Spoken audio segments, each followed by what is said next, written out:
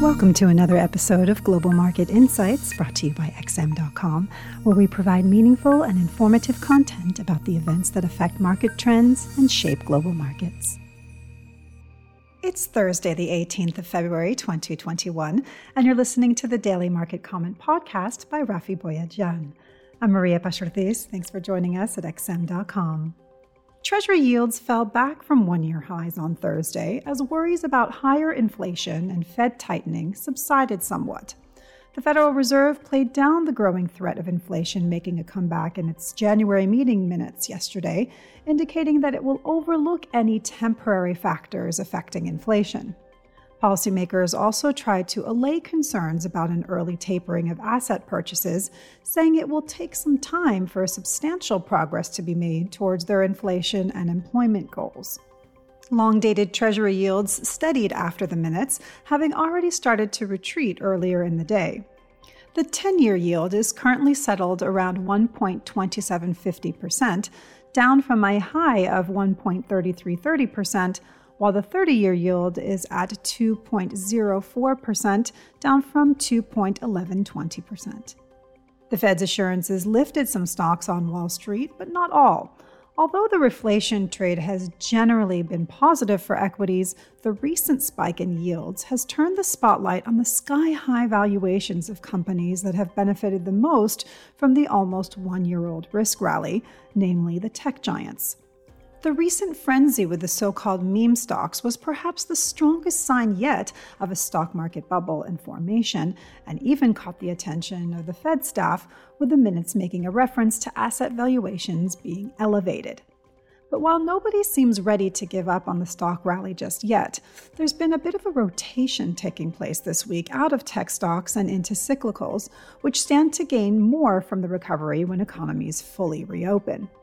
The Dow Jones Industrial Average, which is mostly made up of old economy stocks, rose for a third straight day on Wednesday, but both the S&P 500 and Nasdaq Composite closed in the red. It's a mixed session so far in Europe, and U.S. E-mini futures point to modest losses on Wall Street today. While stocks seem to be lacking direction, the U.S. dollar is resisting the slide in Treasury yields, having surged yesterday on the back of stronger than expected data out of the U.S. Retail sales shot higher in January as Americans started to receive their $600 stimulus checks. The Retail Control Group measure of retail sales, which is used in calculating GDP, jumped by an impressive 6.0% month-on-month in January. Producer prices and industrial production also rose more than forecast. The upbeat data could be a glimpse as to what to expect when the next stimulus package arrives. President Biden is currently trying to draw support for his $1.9 trillion proposal, as Democratic senators are split on some aspects of the bill. The dollar was last trading down on the day against a basket of currencies, but not too far off from Wednesday's one-week top of 91.06.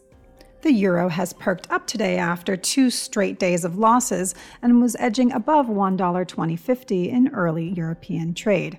The EU appears to be getting its act together on the vaccine front, placing orders for 350 million additional doses for delivery in 2021. The pound was also back in a buoyant mood, and the best performer so far today, though the $1.39 area is proving to be a tough resistance barrier to overcome. The Australian dollar was another strong performer, being lifted from solid employment figures.